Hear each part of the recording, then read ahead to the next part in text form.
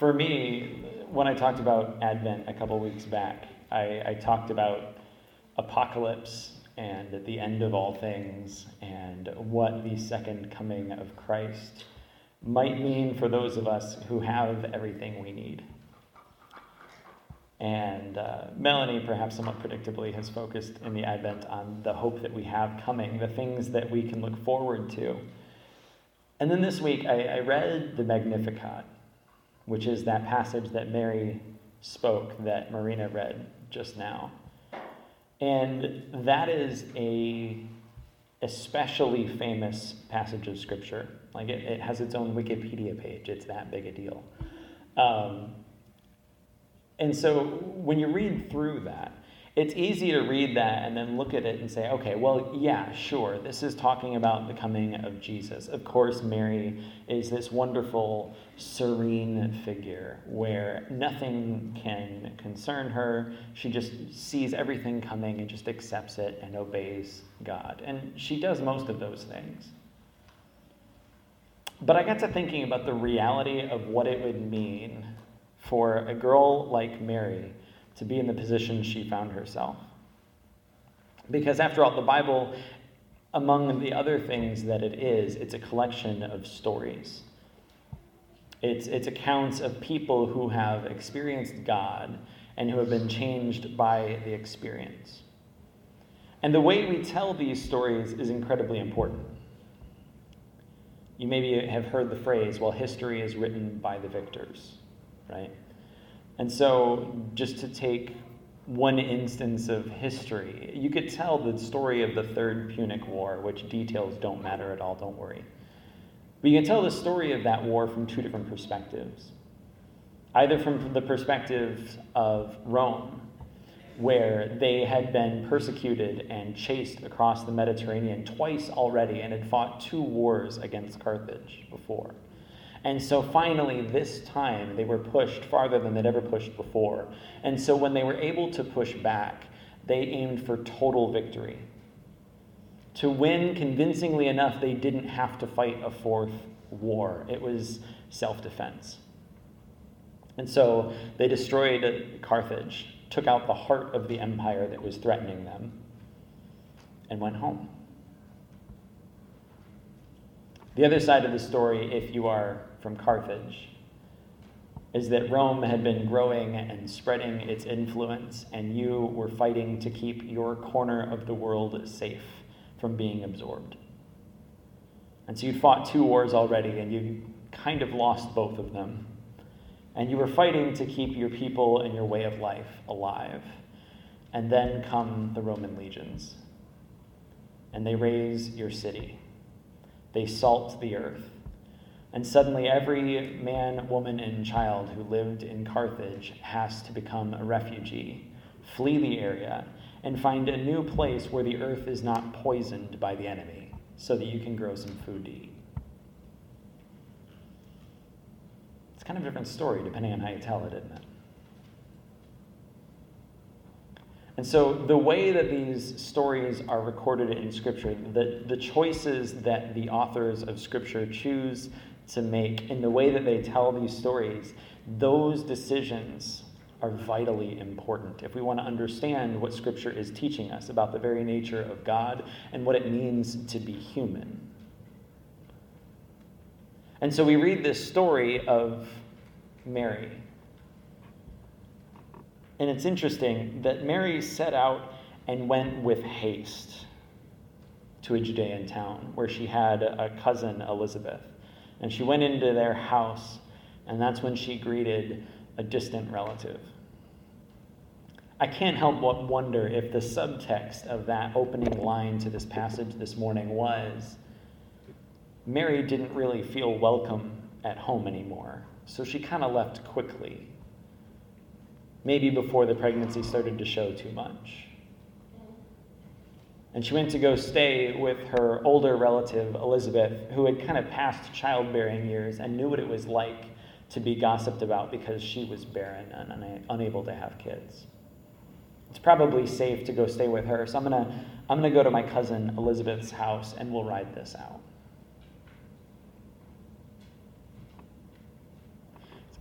I don't know about you, but if you've ever really paid attention, we love talking about other people. We love having a story to tell about someone else because the worse they look, the less people will pay attention to our flaws.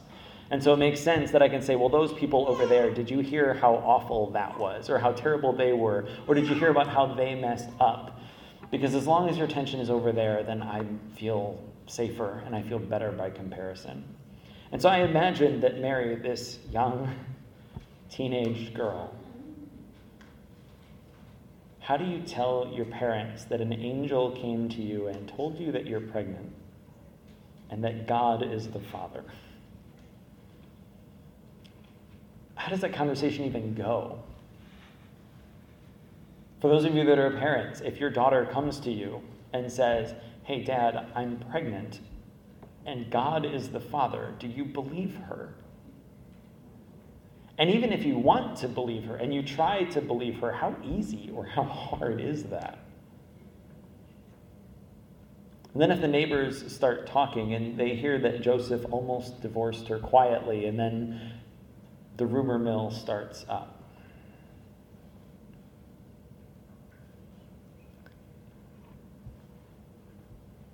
And so Mary goes to stay with Elizabeth.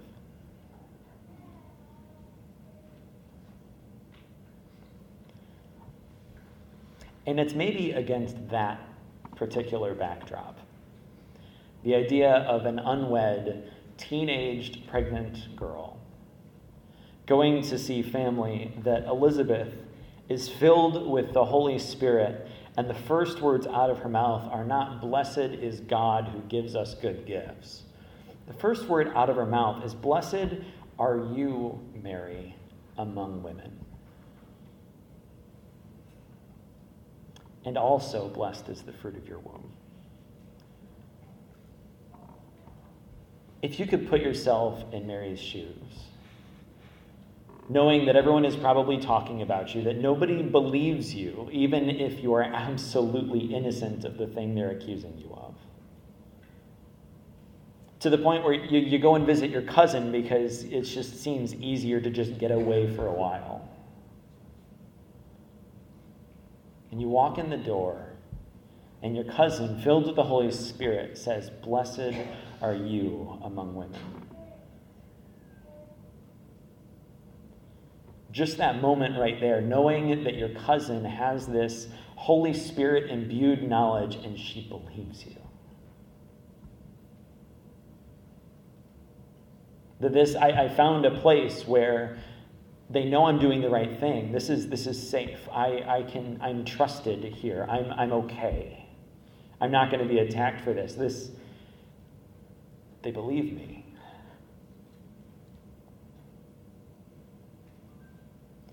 I don't think that God ever puts us in a position where he isn't willing to provide the help we need.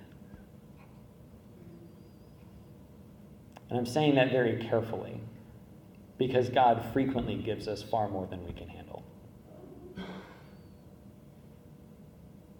And even saying it that way isn't right, because it's not even God who's giving it to us. The world is a broken place. Gossip is not God's plan. Shaming people for doing the wrong thing, shaming people who are maybe even innocent because you just assume they've done the wrong thing, that is not God's plan. That is not God's will. God opposes those things. That's in the Magnificat, that God opposes the powerful and he lifts up the lowly. And so you have this dynamic where you have this unwed, single, teenage mom, pregnant mom, who now all of a sudden has the blessing of God the Father Almighty, and the Holy Spirit leads her cousin to say, blessed are you among women, and blessed is the fruit of your womb. And in response to that, we get the Magnificat. Mary does not pray this prayer or sing this song because the angel told her, you're going to have a son and he is going to be the Son of the Most High. That's not when Mary sings the Magnificat. I think it's an intentional decision to put the Magnificat after the first human being to recognize that Mary is doing the right thing and that Mary is blessed and beloved by God. It is then that Mary feels fully free to say the things that she says. My soul magnifies the Lord. My spirit rejoices in God, my Savior. He's looked with favor on my lowliness. And surely from now on, all generations shall call me blessed. And I get it. I'm reading into it. It's not proven. I can't prove that this is what she's referring to, but she says that right after Elizabeth affirmed her as beloved and blessed by God. Maybe it's at this point that Mary went from accepting it because God said so to really being able to believe it in her soul. I am blessed.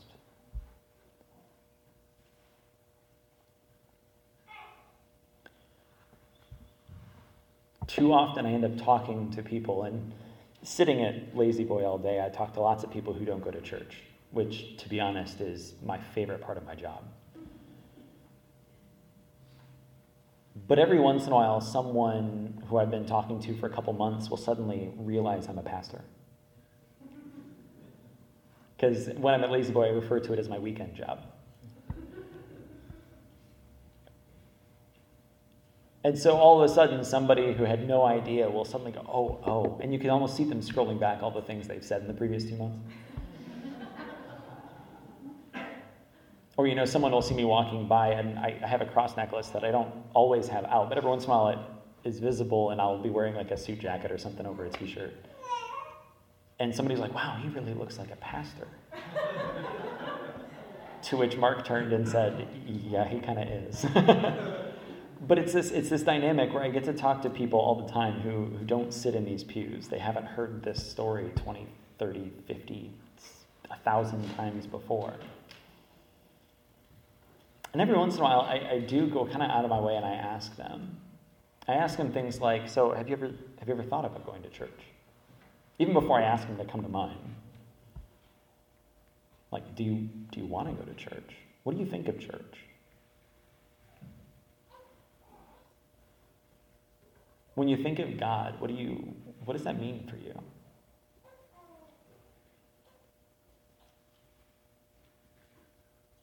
And the answers I get back and what people think of us, whether we deserve it or not, it doesn't really matter.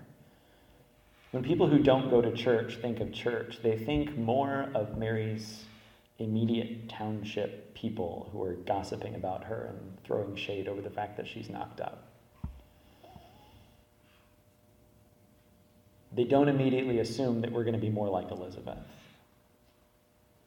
They assume that we won't love them and affirm them. They assume that we're not going to tell them how much God loves them. They assume we're not going to pray for blessing over their life. They assume we're going to pray that they repent because they're awful people. And so when I read this story, and I read pretty heavily between the lines, and I look and I think to myself, okay, in this story, am I Mary? Am I the persecuted one? And for today, no, I don't feel particularly gossiped about or persecuted. But I've been there. Am I Elizabeth? Have I gone out of my way lately to look for someone who is in distress and say, did you know that God loves you? God supports you? And that God wants to bless you? And if I'm not in one of those two positions, odds are fairly good that I'm one of the crowd that Mary was running in haste away from. Because my natural default setting is not to be a kind, wonderful, encouraging, and loving, demure, calm, patient person. Just ask Melanie.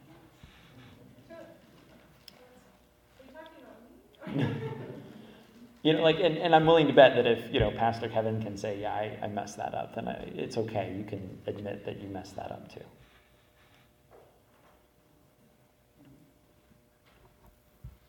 But yet there's an opportunity here. Every person we meet, every time you hear gossip around the workplace, every time you are waiting to pick your kids up at school and you're judging the mom who's in yoga pants with her hair up in whatever messy bun she could manage to throw together in 3 seconds. Anytime you have the opportunity to be one of the crowd, the oppressor, you know what I mean? Anytime you have that opportunity, we can choose something better. We can choose to do what the Holy Spirit did through Elizabeth and say, blessing upon you, you who are highly favored by God. Because we don't all have the same honor that Mary has, that she was chosen for, but we all have the same love that we've received from our Father in heaven. That is true no matter who and no matter when you say it. Blessed are you who are highly favored by God.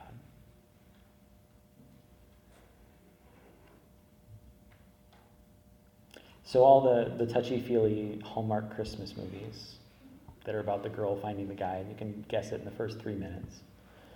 All of the presents under the tree, all of the crazy shopping you've done, all of the gift that you've selected, the ones that are gift cards and the ones that you've got the perfect item for them. If we're lucky, if we are good, if we are holy, and if we are Christ-like, those things will lead us to bless others with the blessings that God gave us first.